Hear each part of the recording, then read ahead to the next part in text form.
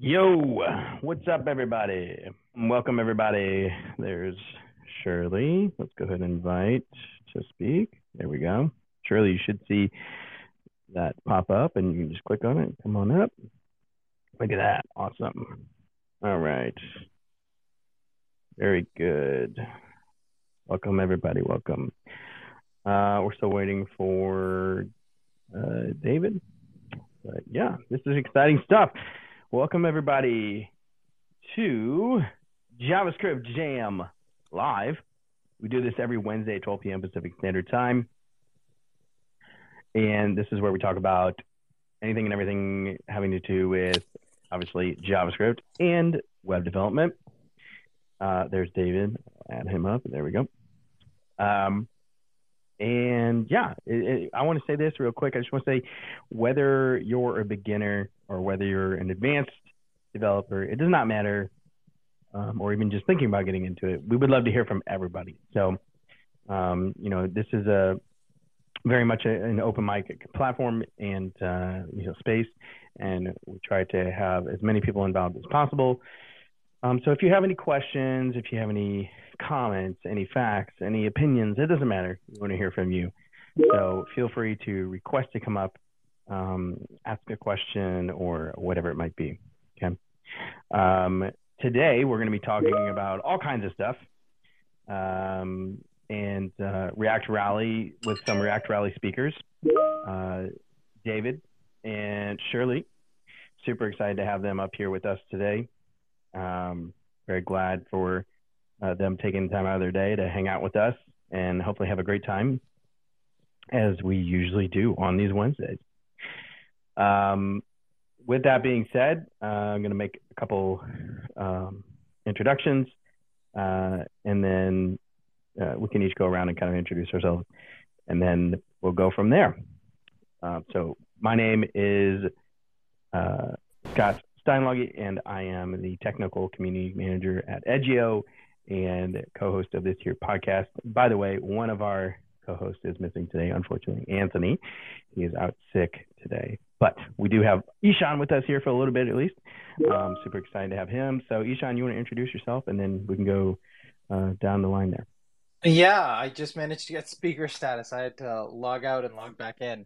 Hi, everyone. I am Ishan Nand. I'm VP of Product at Edgio, and work with Scott. And really excited today to have David and Shirley here to talk to us about React Rally. Before we jump into introductions, maybe we should just tell people just the basics, Scott, of React Rally, where Sure. and when it is, and then let's have our guests introduce themselves. Yeah, I think that would be a great idea. Absolutely. So React Rally is August 17th through the 18th, coming up really soon here. If you haven't gotten your tickets yet, be sure to get them. By the way, I will put a link in the comments a little bit later on, where you can get 30%-ish. I think it might even be 35. Don't quote me on that, but it's like 30% is off of your ticket, which is huge, steep discount that React Rally has given us to give to people, because we're kind of just doing this nice little collaboration together with them. So really excited for that. But yeah, React Rally is basically a 2-day conference designed for developers of all backgrounds, from seasoned professionals to those just kind of starting out, right? And it's a single track program. So you'll be like immersed in a variety of exciting kind of presentations that cover a range of topics, including like state management, hooks, accessibility, performance, JavaScript, of course, native applications, career growth, and more. So it's very inclusive, and it's a great place to network and learn and share experiences with other like-minded individuals, just like this here live that we do every Wednesday. So we thought it very fitting. And, we've done a couple of these collaborations before with other events in the past, as y'all may know, and maybe if you don't, now you do. And we do it because these are events that we have a passion for and that we like and want to help collaborate with.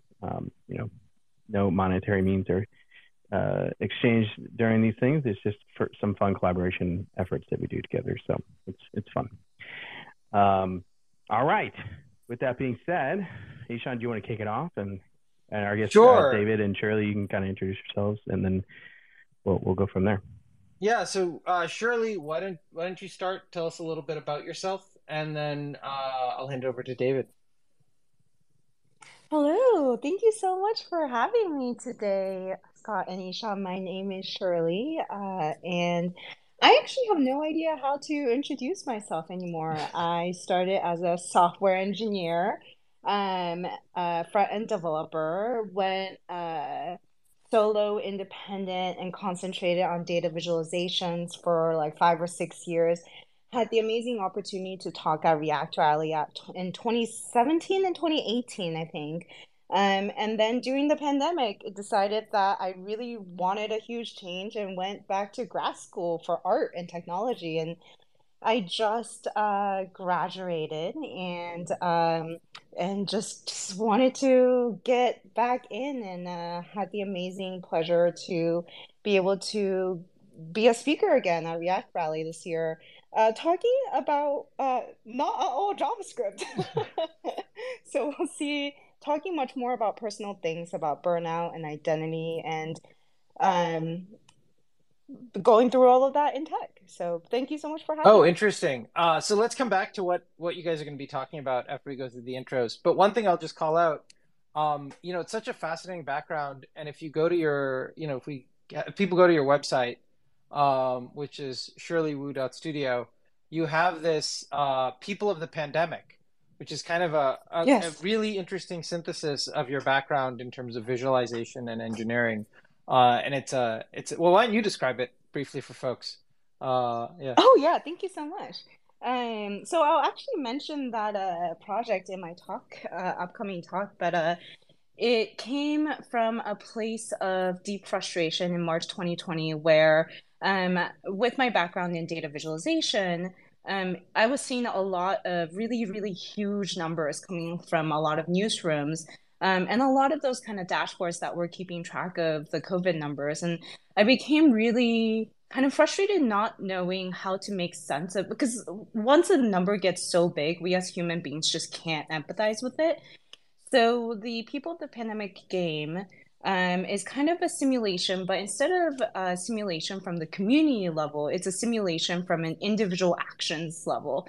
And so I had this core question of how does my individual actions affect the spread of, we ended up calling it an imaginary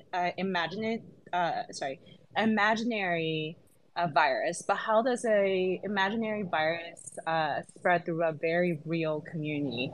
And it's a yeah, like you said, it's a mashup of D3. I actually use Vue for that one, but it's a little bit kind of like a dashboard, but also with very interesting um, uh, the choices you make within the UI affect the next set of things that you see.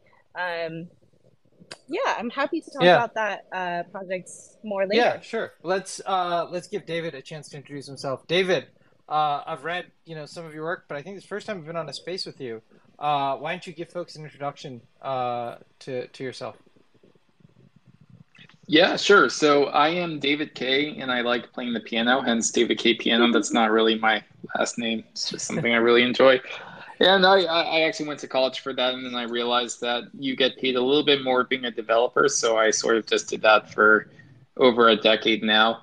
Um, let's see, what else about me? I like CSS, animation, state machines, and I'm also a huge fan of Shirley's data viz work, and I have been for a few years. So. Uh, yeah. And really anything visual. That's sort of just my thing. It's how I learn and how I like to express pretty much everything. So that's where state machines really come into play. Yeah, do you want to tell people a little bit more about XState and Stately AI and what you're doing there? Oh, yeah. Yeah, I should have mentioned that. So I created X dates, and actually, I like the first big announcement that I gave for that library, like back when it had all of 7 stars, was at React's rally in 2017. And so Oh, that wow. was really the first time that I educated developers at a bigger scale about like, hey, there's this really cool thing called state machines. They're not just this boring academic topic that you're forced to learn in university. They're actually really useful for expressing flows and states in your user interfaces, and here's how you could use it. and here's a library that I made for it. So that's what I presented in 2017, and ever since then, I've just been working on XDate, with a few other contributors for many years, and decided over the pandemic to start a startup about it and just see how far we could take this idea. Very cool. If I was to summarize the pitch for it, for especially as somebody who, did the state machines right in college that you learned and you thought, oh, that's boring.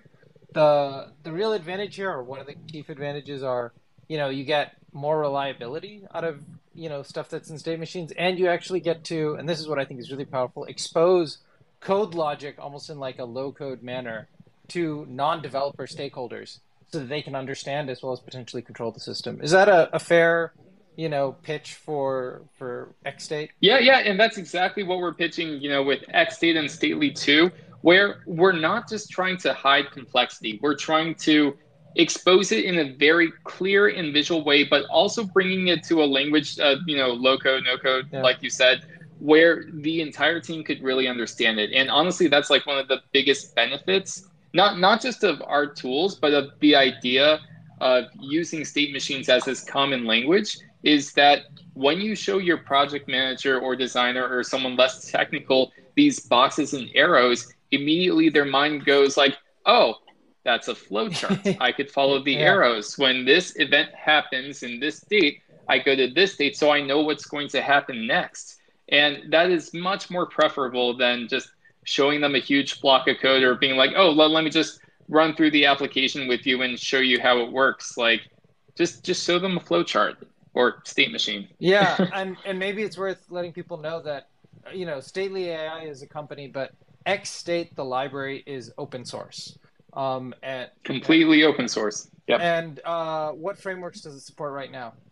It supports, so I mean, you could use it pretty much with any framework. We didn't really tie it to any specific framework, but we have adapters for React, Vue, Svelte. There's the latest release was XState Solid. Someone in the community made an XState stencil. Funny enough, there are no adapters for Angular, but people use it in Angular anyway because you could easily use it with ArcsJS. So it just works. Yeah. Okay, that's great. I didn't realize it was announced at React Rally. So definitely a lot of history for both of you with the conference. So let's switch to the conference itself. Shirley, when I looked this morning, unless they've updated it, your talk title was still TBD. So you've got a cliffhanger for us. Can you what can you tell us to whet our appetite about what you're going to be talking about? Yeah, so it's still TBD because I'm still not fully sure yet about my talk title. I have the whole talk actually already, but I think the talk title tentatively is called. Well, I'm not sure if I want to spoil it. Actually, I think, but I guess I originally kind of just pitched this idea to React Rally about this talk started about a year ago when I was kind of being in grad school for the last 2 years was this kind of unexpected gift I gave myself where I got to really slow down from the 5 years of client work I was doing and take a moment and concentrate on just myself and all the kind of things and especially emotional baggage I had growing up as a Chinese girl and then a Chinese American woman in tech.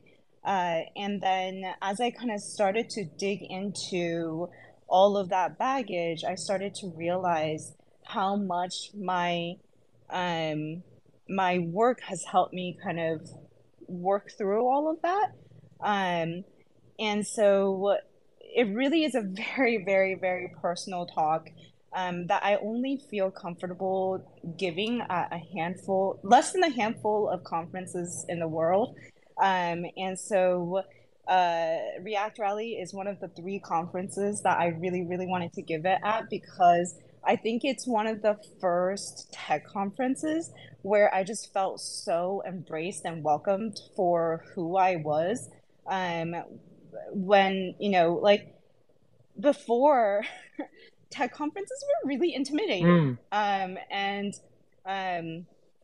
so I think React Rally was one of the first places that really gave me the courage to fully embrace myself as a software engineer, as a speaker. And so it's kind of like a love letter and a thank you to the web community. Oh wow, that's really powerful. Do you have examples of what? Because I know you don't want to give away too much of your talk.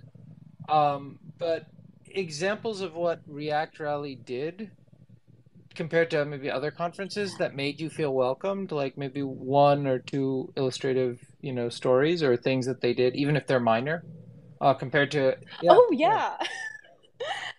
So you know, growing up the way I did as a Chinese American woman, my first few years in tech was very, let's say, polarizing. There were some experiences that were really, really good, certainly from kind of the learning perspective and the challenges and coding. That was really fun. But over the first few years of my career, I started to realize how sexist uh, some of the experiences I had were. And one of the key moments for me was actually at React Rally. I actually always kind of cite these two moments that really, because I used to live in a very like ignorance is bliss sort of mindset. And so I wasn't even aware of kind of the mansplaining that would frequently happen to me. Um, and there was a moment in 2017 when I was giving my uh, first React Rally talk where towards the end of my talk, I was kind of going through some of my code. Um, and then and then someone all the way in the back just yells out right in the middle of my presentation, I can't read your code, make it bigger. And then I just kind of tried for a few moments to enlarge the text. Couldn't get that working. So I was like, oh, I'll post the code later. And I just went on with the rest of my talk, not thinking anything of it because this is kind of just the regular occurrences of my life as a woman in tech. And having to explain myself like, so many more times than maybe some of my male colleagues. And it never really occurred to me until afterwards. There was quite a few attendees that came up to me and was mad on my behalf and was like, that person was really out of line, but like you carried yourself so well throughout the rest of that talk, like you weren't phased and you just went straight back into your presentation. And that sort of like both of like I think maybe they talked to the person after, I can't quite remember, but that sort of like both a getting mad on my behalf to help me realize that something had happened that wasn't okay, and then also then like reassuring me was kind of a really a big moment for me, and the rest of the interactions were also very warm. I still have really lovely memories of having dinner with David and a lot of the other speakers and attendees. So it's a lot of little things. Got it. So it wasn't just, the mechanics of the conference. It was the warmth of not even the organizers, but also the other attendees. And attendees. And the way they looked at you as not just a speaker, but actually cared about, your mental state, in that moment. And that made feel a lot more welcoming. What were definitely. Well, I'm curious. You said one of three conferences. What are the other? What are the other two? And it's because it's important because the technology web development space has been sometimes pitched as an on-ramp to career advancement, but if it's not a welcoming or inclusive space, then it continues to not fulfill that goal or mission. So I'd be curious, what are those other conferences for others that you thought were particularly worth calling out as welcoming? Oh, yeah. So they're actually kind of the other two communities that I'm sort of involved in. One of them is the data visualization community. So earlier this year, there was a conference called Outlier. And the data visualization community and the web community are like the two communities that really helped me believe in myself and my own work and my own work. So that's one. And then later in September, there's Beyond Tellerrand in Berlin, which is also one of those, like, the audiences are just so. I think the for all of these conferences, I think the organizers just curate a very kind of warm and welcoming and safe space. And Beyond Tellerrand is kind of like a front end web development, but also with a mix of art. And I think of it kind of like an art and technology kind of conference. Oh, interesting. I'm noticing a recurring theme here with the intersection of art and technology. And I wasn't, I must confess, familiar with Beyond Teller, and I'm just looking up right now. But they have it right there on the homepage. It looks like it's in September 11 and 12 in Berlin. But the quote at the top Yeah. is, "At Beyond Tellerrand, there is no stage. Speakers are there as participants just as much as other attendees. Join us in one of the Yeah. most inspiring series of events." That sounds, amazing at one level, like there's no speakers, but at the other time, like amazingly disconcerting, like not like any other conference I think most people have been to. What is that like? Like, could you just describe how you even organize something like that? Is it more like the old uncamps used to be, or the food camps and bar camps? Yeah. Oh, I think they just mean, so the last Yeah. iteration I was at in 2019, there's definitely Yeah. speakers on the stage. Okay. I think they just mean that, like, there's no, because some conferences I do feel like separate the speakers from the attendees, and like there's like a speaker lounge or like, and I think they just mean that, like, the speakers are also there attending as human beings is what I think they mean. Got it. Okay. Okay, great. So we're almost at the halfway point. So I'll just do a quick station break. Actually, Scott, I'll let you do the station break, and then David, I want to hear about what you're going to be speaking about at React Rally. But Awesome. Scott, take it away. Yeah. All right. Thank you all so much for joining us today. Greatly appreciate everybody being here and listening in. Shirley, thank you so much for the awesome stories and things so far. I'm sure we'll have much more to talk about here shortly. And also, therefore, hearing from David, too, and all the goodness that he has to talk about with events and React Rally, of course. But yeah, I just want to say, if you're a beginner, whether you're a beginner or whether you're an advanced developer, it doesn't matter. We want to hear from everybody. So this is, even though we do have two guests here today with us, we would love to still hear from people in the audience. In fact, that helps to increase the value, for everybody that's here, not only participating as a speaker, but in the audience as well. Because we just genuinely get some great conversation out of that typically, and it's usually quite genuine and fun. So please feel free to request to come up, and we'll be more than happy to have you up here to spark some more conversation.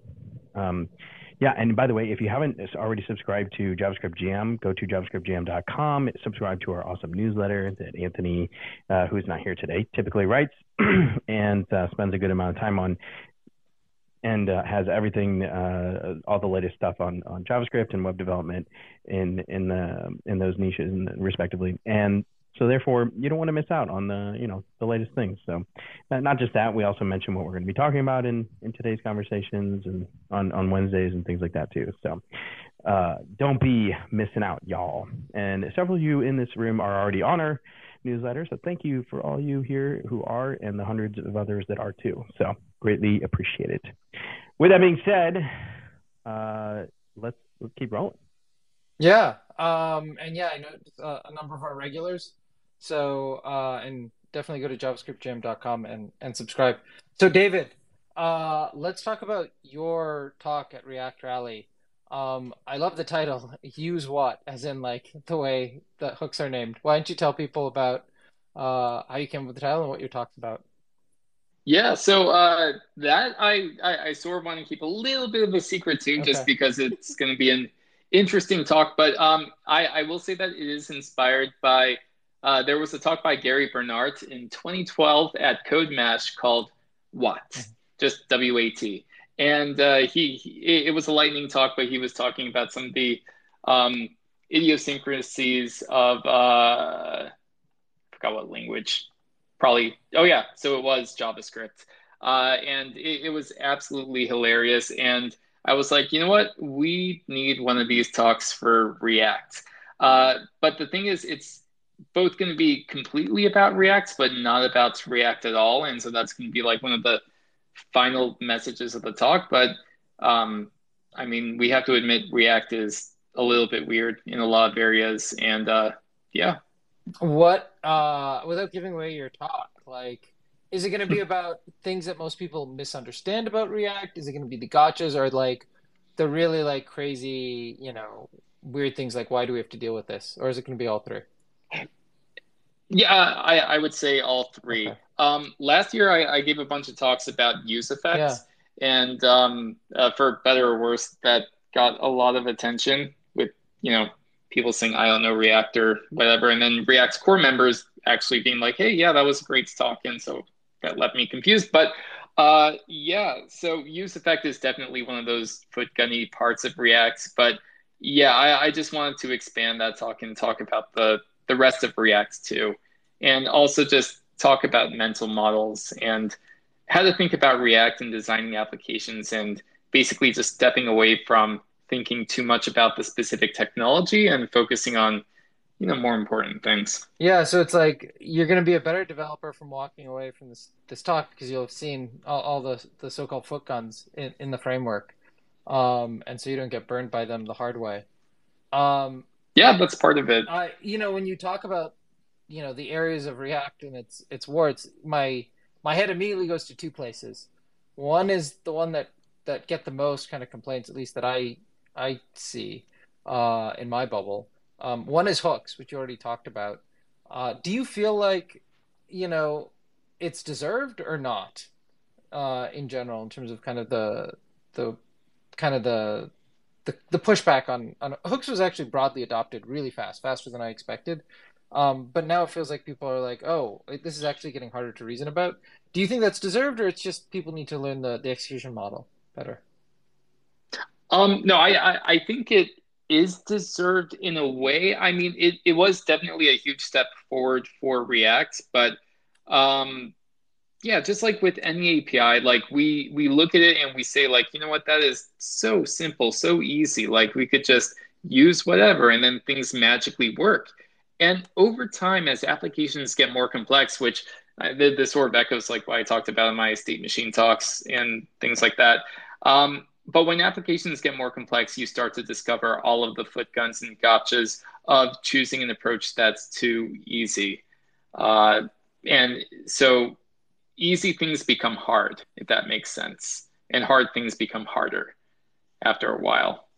So, but I wouldn't say it's directly React's fault, just because, especially as an open source maintainer, designing APIs is just ridiculously hard, especially when you have a lot of people using it. You're worried about breaking things. You're trying to make sure that everyone has the right mental model. It's definitely not an easy thing to do. And there is no single perfect API, I would say. Like, there's always going to be trade-offs in whatever choice you make. And so that's part of the, one of the biggest burdens of open source maintainers is just choosing the lesser of the evils, really. Yeah, that makes a lot of sense. It's really about the context. I'll talk about that too. Context. Yes. Oh man. There's a secondary, but I think we've got somebody requesting to come to the stage. Let me double check. Okay. Well, then I'll move on to the second half of the question I was asking, and MCQ, feel free to come off mute, and we'll let you ask your question. So the second thing is kind of like today's controversy in React land, and that is React server components. What are your opinions on React server components? Good, bad, remains to be seen. Where do you sit on that? I'm definitely in that remains to be seen. A lot of React's major shifts, hooks included, even though they weren't like very public about it until they were just about to release it, which I thought was really smart. But many of them like just took years to incubate and develop, and just all of that. Server components were one of those things where they were pushed out pretty rapidly. I think they were announced, I think, about 2 years ago. Yeah. So sure, they were many years in the making, but then it was very much conference driven developments. Next.js had a conference and they were like, okay, we need to get server components, or at least our flavor of it, pushed out and released and just announced to the whole world and usable by everyone in the newest Next 13. And, just like I was talking about, when things seem easy at first, when you start, developing and working on applications for a while, you start to notice the warts and the places where things get hard. And it's become apparent to a lot of React developers that even though server components are great, they might have been prematurely released, where there's just still a lot of things to figure out, which is fine if it's a beta technology. But now it's just like Next and Vercel are expecting people to use this in production. So that's a little bit of a problem, but that's why it's a mixture of good and bad. Like they're definitely a huge step forward in some regards, but I'm just remaining in this let's wait and see neutral stance. Got it. Yeah, you made a really good point in comparison with hooks, which was much more polished once it was released. And for React server components, they were, I like your phrase, conference-driven development. It was more consensus, more collaborative. And it's kind of damned if you do, damned if you don't. The reward for it was maybe more controversy, instead of, the kind of more smooth adoption that hooks got, at least at the beginning. Right. Yeah. Have you started using React server components yourself in your work, or you're still remains to be seen, so you'll wait to see what other folks do? I'm way too busy to really play around with stuff like that in depth. I mean, I played around with it, but for the toy examples, it seemed, very straightforward. If you're using the latest version of Next, you just have to remember to put your use clients in the right spot. And there's this mental model of what you're allowed to import where. And it's ironically, it's one of those things that it becomes intuitive after you play with it a little bit, which is sort of the opposite of intuitive. So it becomes like muscle memory. You have to train. Exactly. Yeah. That makes a lot of sense. Okay, great. Well, I do have questions, beyond React Rally on your personal projects, and I'll transition over to those, but I want to let the audience and remind them, feel free to raise your hand and we'll bring you up to the stage. David, with you on XState, I'm curious, given how much AI is all the rage, have you seen anything that's interesting about the intersection of using state machines to describe code or as an output from an LLM, in terms of program control or program synthesis, given all the work that's around there? And maybe you haven't had a chance to play around with that, but I'm curious if there's an intersection there. Oh, I love this question. I gave a couple of talks about it so far, and it's still an idea that we're developing. But the idea is that right now, whether you love or distrust LLMs, and I totally get it if you do, ChatGPT isn't the most reliable. And it is true that LLMs have these fundamental flaws of they're not deterministic, meaning that if you give it the same prompt, it's not always going to give you the same response. In fact, it pretty much never gives you the same response, even with a temperature of 0. They're not accurate all the time. They will confidently give you wrong answers, and they're not explainable. You cannot reason with how an LLM got to a certain conclusion. Yet people are using this technology to control what are known as agents, where you could think of it as implicit prompts being stitched together so that an agent accomplishes a certain task. And so when that was revealed, I sort of compared it to state machines, where state machines are very classically used in game AI. So if you were to program enemy behavior or opponent behavior in a video game, you would likely use a state machine, or a more a higher level abstraction of a state machine, such as a behavior tree. or state charts or things like that. And so what I did when LLMs came out is I started experimenting with like just a combination of them where I thought, what if an LLM could just translate just normal human text into some sort of like it basically choose from a predefined set of goals outlined by a state machine. And because the state machine is a directed graph, all you really have to do is say, okay, let's find the shortest path to get from point A to, or the initial states to whatever that goal is. And so with a combination of those, you basically have LLMs with guardrails, and they're explainable, they're deterministic. You can pretty much predict where they're going to go. The only slightly unpredictable part is it choosing the right end states, but you're basically having an LLM choose between a finite set of states, which is, finite state machines, versus just letting it free to go try to do whatever it wants. Yeah, I mean, it definitely feels like it's a potential, arrow in the quiver of things that we can bend the reliability of these these large language models to something more consistent. There's a great, series of litmus tests. I have to find the talk, but it's a ex-Google product manager it's a flowchart on should I use ML, and one of those is about like how well can I tolerate reliability errors, as well as not knowing exactly how the product functions. And it feels like this could be really useful for that. Do you have examples of like, even if they're just test examples or maybe even production examples of where somebody's actually tried this, or maybe you've experimented with it, like an example of where you've used a LLM as either input to generating the state machine or input to driving a state machine? So yeah, internally we do have demos of so Stately AI is basically a state machine studio Mm-hmm. editor. You could manage your logic that way. And so we have some internal demos where we're just asking ChatGPT, like, hey, make me a state machine that does this, and it will generate it. And you could get really creative, like generate me a state machine on how to make a donut, and it will just figure out all the steps and just put it on a nice state machine. So that was pretty cool. But the demo that I gave recently was I made a very simple JavaScript espresso machine where all it knew how to do was boil water, extract coffee, grind the beans, and just combine ingredients like milk and things like that.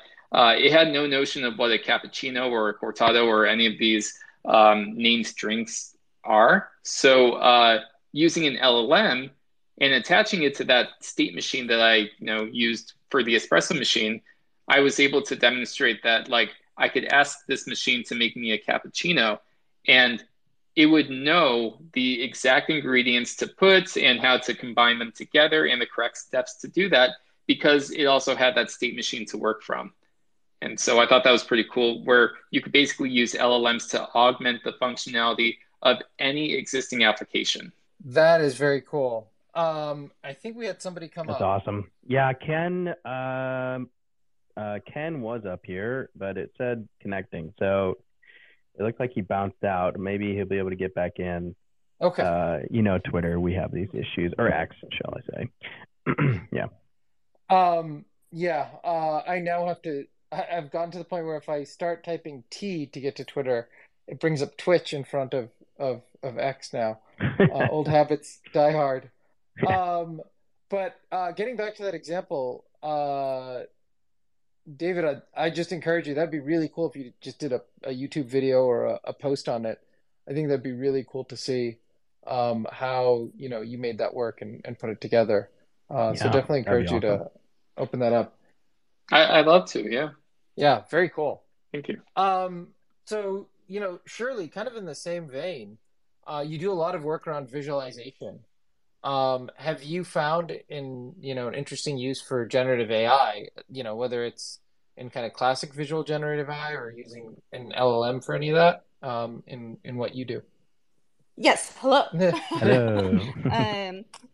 I was just so wrapped listening to like David and Ishan talk that I just I didn't even realize I was on mute. I was just about to say that it was so interesting to listen to this conversation and also be able to kind of I'm really excited about React Rally because I feel like I've been outside of the web and Mhm. JavaScript world for about 2.5 years, and it's just, and I love that this is kind of, for me personally, a teaser of getting all of the up-to-date things.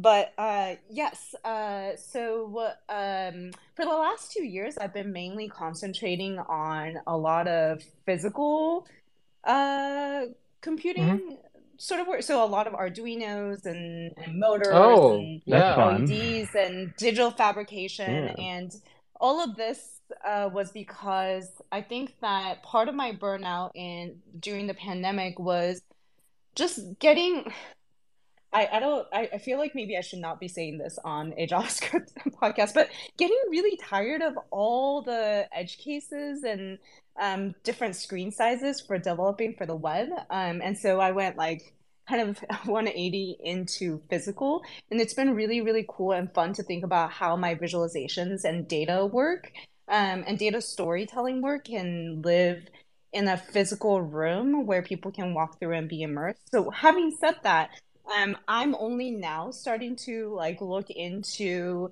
the ChatGPTs and the Mid Journeys and all of those now that I've graduated. So I'm about like a year behind.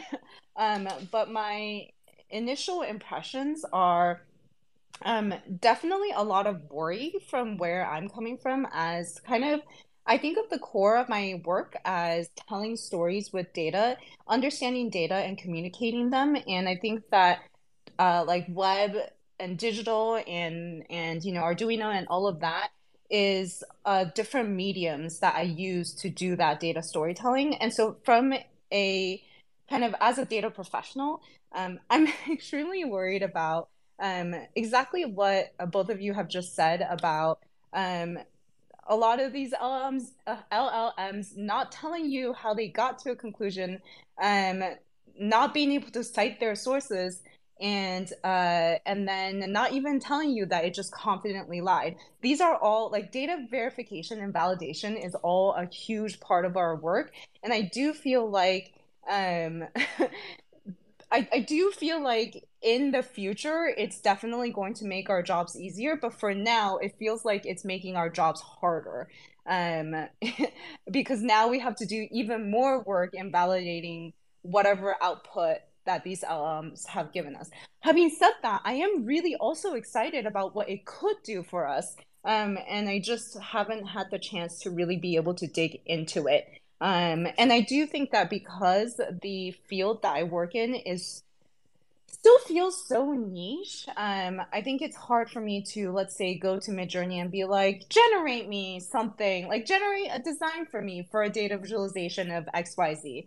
That's not something that I can do yet, even from just like a using Midjourney as a way to get, let's say, design inspiration. And I haven't had the chance to try anything with ChatGPT or any of the others about trying to generate a story for the kind of work I do. So, all of that to say, in the next few months, I'm actually planning to look into both from the mindset of a user, but also I think it'd be really interesting to finally dive in and try and like, at least from a surface level, try and visualize and understand how these how they're working underneath the hood, which um I've started to read into as actually quite straightforward things that are just done at really large scale. Yeah, I'll be really curious to see what you find in terms of its visualization capabilities, especially given your background. From what, you see out there, you can go into Code Interpreter with GPT-4 and you can give it a piece Mm-hmm. of data and you can ask it to do, let's call it straightforward, canonical, common visualizations. Like, what are Mm-hmm. interesting in here and show me like the revenue over time, right? Those, like, it definitely can do that. But I'm curious with somebody like you, in the driver's seat, if you feel like it's capable to push the limits of visualization where you might want it to go, and where you need to augment it and how you can maybe prompt engineer it into places that hasn't gone Mm-hmm. before. So I'm really, really curious to see what you come up with once you start playing Yeah, around with thank it. you so much. Um, And Yeah. maybe it's worth mentioning for the audience, there is a talk at React Rally by Eric Allen called Imagined Dragons, Building an Imagination-Powered Music Recommendation Platform, and it's about using LLMs. In this case, I think it's for creating mixtapes, just as an intro to prompt engineering, dealing with ChatGPT, and integrating it into your product React Next.js application. So if you're going to React Rally, and again, we have I believe we have a discount code. I put it up top just now. Great. Okay, yeah. Look at the if you're going to React- Jumbotron. there you go, Just right scroll there up. at the top of the Jumbotron. You'll get a discount if you use that link. If you're not already going, but definitely check out that talk if you're interested in more on this topic. Moving on, I'm kind of curious. This is a talk on React, sorry, a conference on React, and in some sense also for the web. So I'm curious, looking ahead, what you guys are excited about or you think are the chief concerns or challenges for the React ecosystem or the web as a whole. We've just come out of, the competition between the web and apps, and I think we've reached kind of a steady state on that. And now obviously AI is very top of the news, but and we've got React server components, as we've already talked about, as kind of potentially a wait and see. But I'm curious, starting with you, David, what you feel are, the big questions the ecosystem needs to sort out, whether it's for the web or React, and what you're most excited about.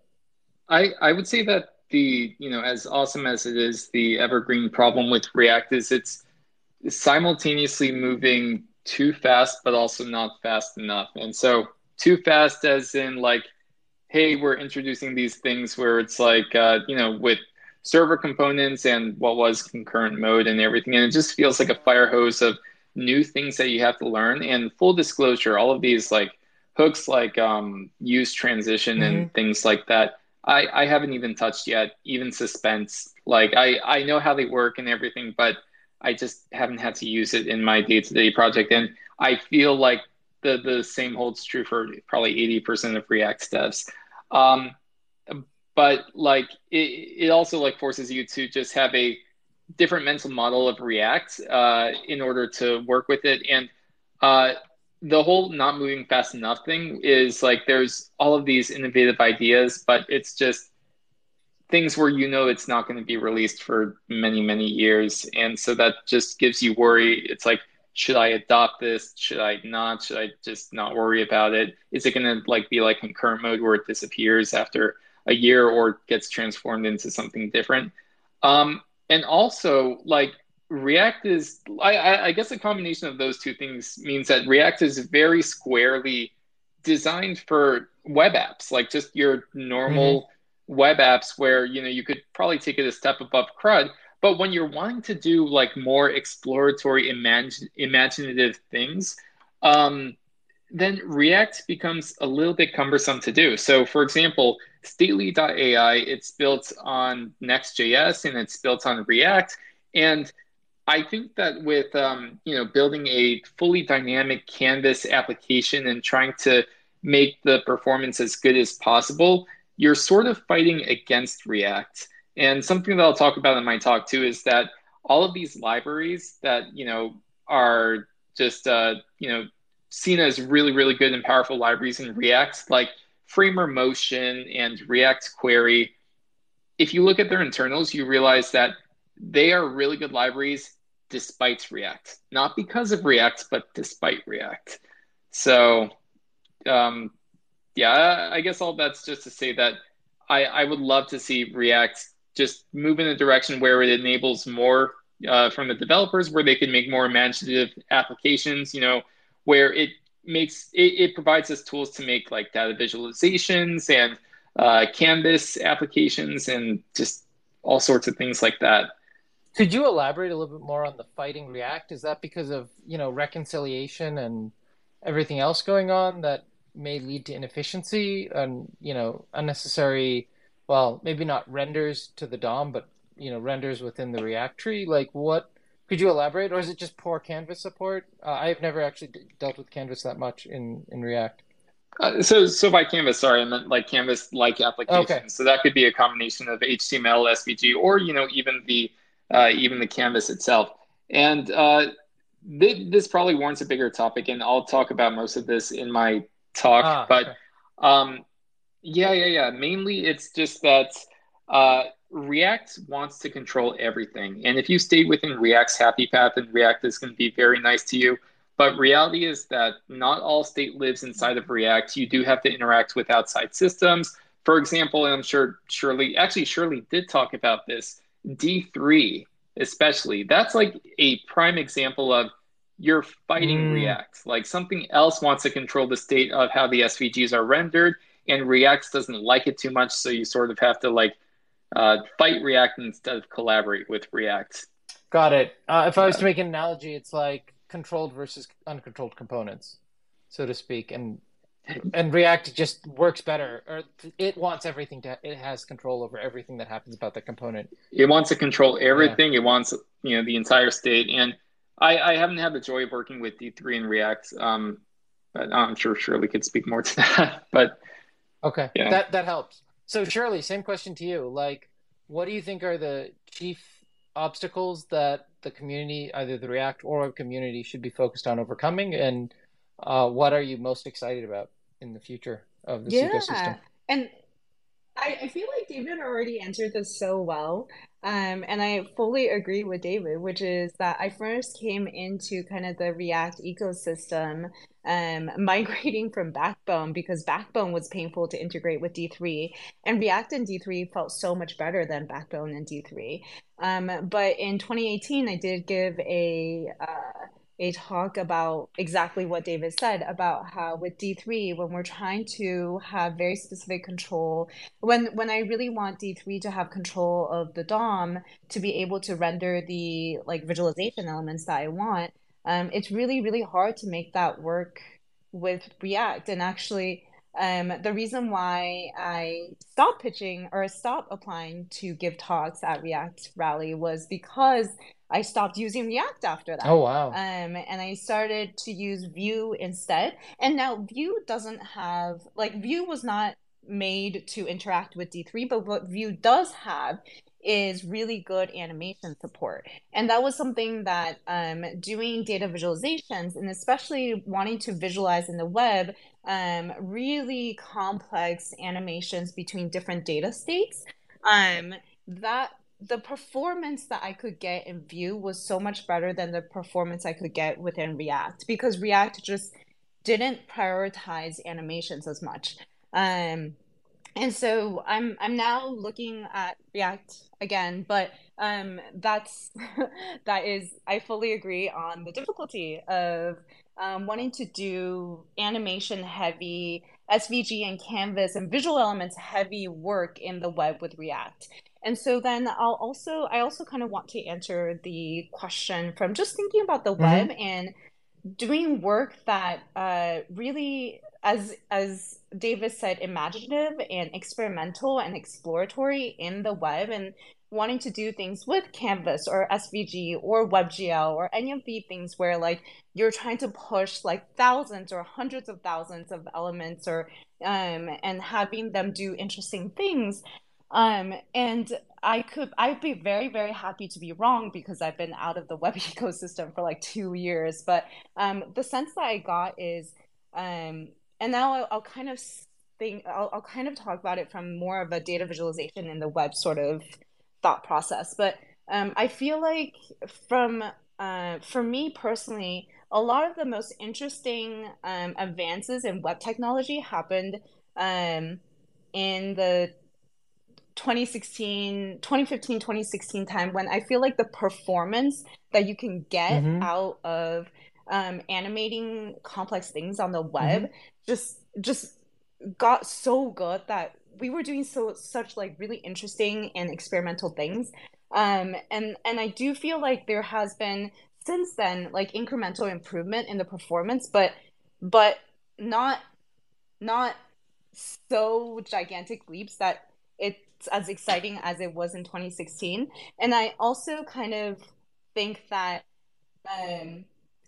at least again, thinking from the data visualization perspective, I do think that because of that kind of maturing of technologies, I'm seeing a lot less experimental, a lot less interesting work, and I think a lot more of standardized work of like building on something that already works, which is really, really great. But for me personally, I would love to see like just kind of things that push the boundaries of the web again, because I just feel like in the last few years I've not been seeing as many things that I find so exciting. Interesting. Do you have a intuition for like the root cause on that? Was it like 2016 we had a Cambrian explosion because there was a bunch of new APIs and it was the first time a bunch of people got to play around with it, and it was also, maybe the most interesting thing right now at the time in 2016 because we were coming off of native applications and people finally got back to, oh yeah, the web is still interesting and isn't going away. Is like all the attention now somewhere else? Like, do you have a sense of why it stagnated after that? Oh yeah, and I just want to again give this Yeah, disclaimer of like, I could very much be wrong. yeah, I'm just in like my own corner. But I think the sense I got in 2015 and 2016 is that like I feel like the browsers really, really, and I don't think I know like, oh, this is the exact, Chrome and Firefox sure. and Safari version that pushed out this. But I feel like that was when the browsers, I think that's around when, like 2015, 2014 and 2015 really felt like React was really taking off and there was much more interest in building interesting things on the web and interesting experiences on the web. And then I think the browsers were like really putting a lot of effort into Hmm. performance, and like performant animations. And I think interesting animations were starting to, and I don't mean like flash animations. I mean like kind of like browser based animations with like, animating SVG elements or canvas, um, and have that refresh, the 60 FPS refresh Mm-hmm. be really smooth. Yeah. Um, and I feel like that was when that kind of hit a point where it really allowed us to do such interesting work. And I feel like since then we've just been getting like the browsers are still are doing like I know doing amazing work, but just it just doesn't feel like that huge leap forward anymore. Mm-hmm. Got it. Okay, well we're pretty much at time. I think we'll have to end on that note. I want to thank both David and Shirley for joining us today on JavaScript Jam. Yeah, thank you so much. As part of our Yeah. collaboration with React Rally. Scott, why don't you take us out? Absolutely. Yeah. Thank you all so much for joining us today. It's been a great conversations, many conversations here that we've had today. Everything about code, art, JavaScript, the state of different things, AI, visualization. It's all been so good. So thank you all so much. Obviously, and, the more personal side of things and being authentic, we love that from both Shirley and David. But sharing your personal stories here coming up soon at React Rally, really exciting for your authentic and engaging talks that you're going to be having. I'm sure you guys will really just make the event that much more of what it really could be. So I'm really excited for that. Yeah, and if you haven't gotten your tickets yet, scrolling up, there's a link there in the Jumbotron to get 35% off your tickets. But by the way, if you got any value from anybody that was up here today speaking, Shirley, David, anybody else that came up, just click on their face and follow them. Why? Because you're probably going to get value from them in other places too. So be sure to give them a good follow. And, obviously JavaScript GM wouldn't mind a follow too. So thank y'all so much. We love you all. We greatly appreciate everything you guys do and everything just about web development and JavaScript. We're just so pumped about this community, and us having a very small part in it has just been so fun and great. And we're really looking forward to expanding that and getting more involved with other events and just having a blast with everybody. So thank y'all so much. We love you. And don't forget, next week, we do this every Wednesday at 12 p.m. Pacific Standard Time. So be sure to give JavaScript Jam a follow so hey, they're live. Go check them out.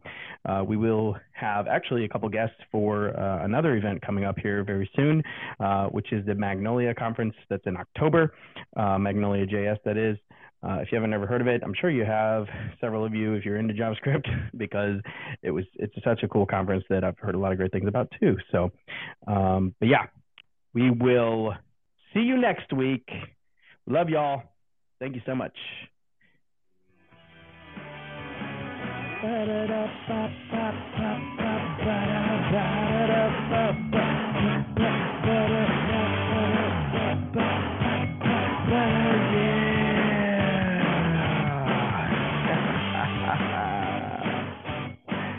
Thank y'all.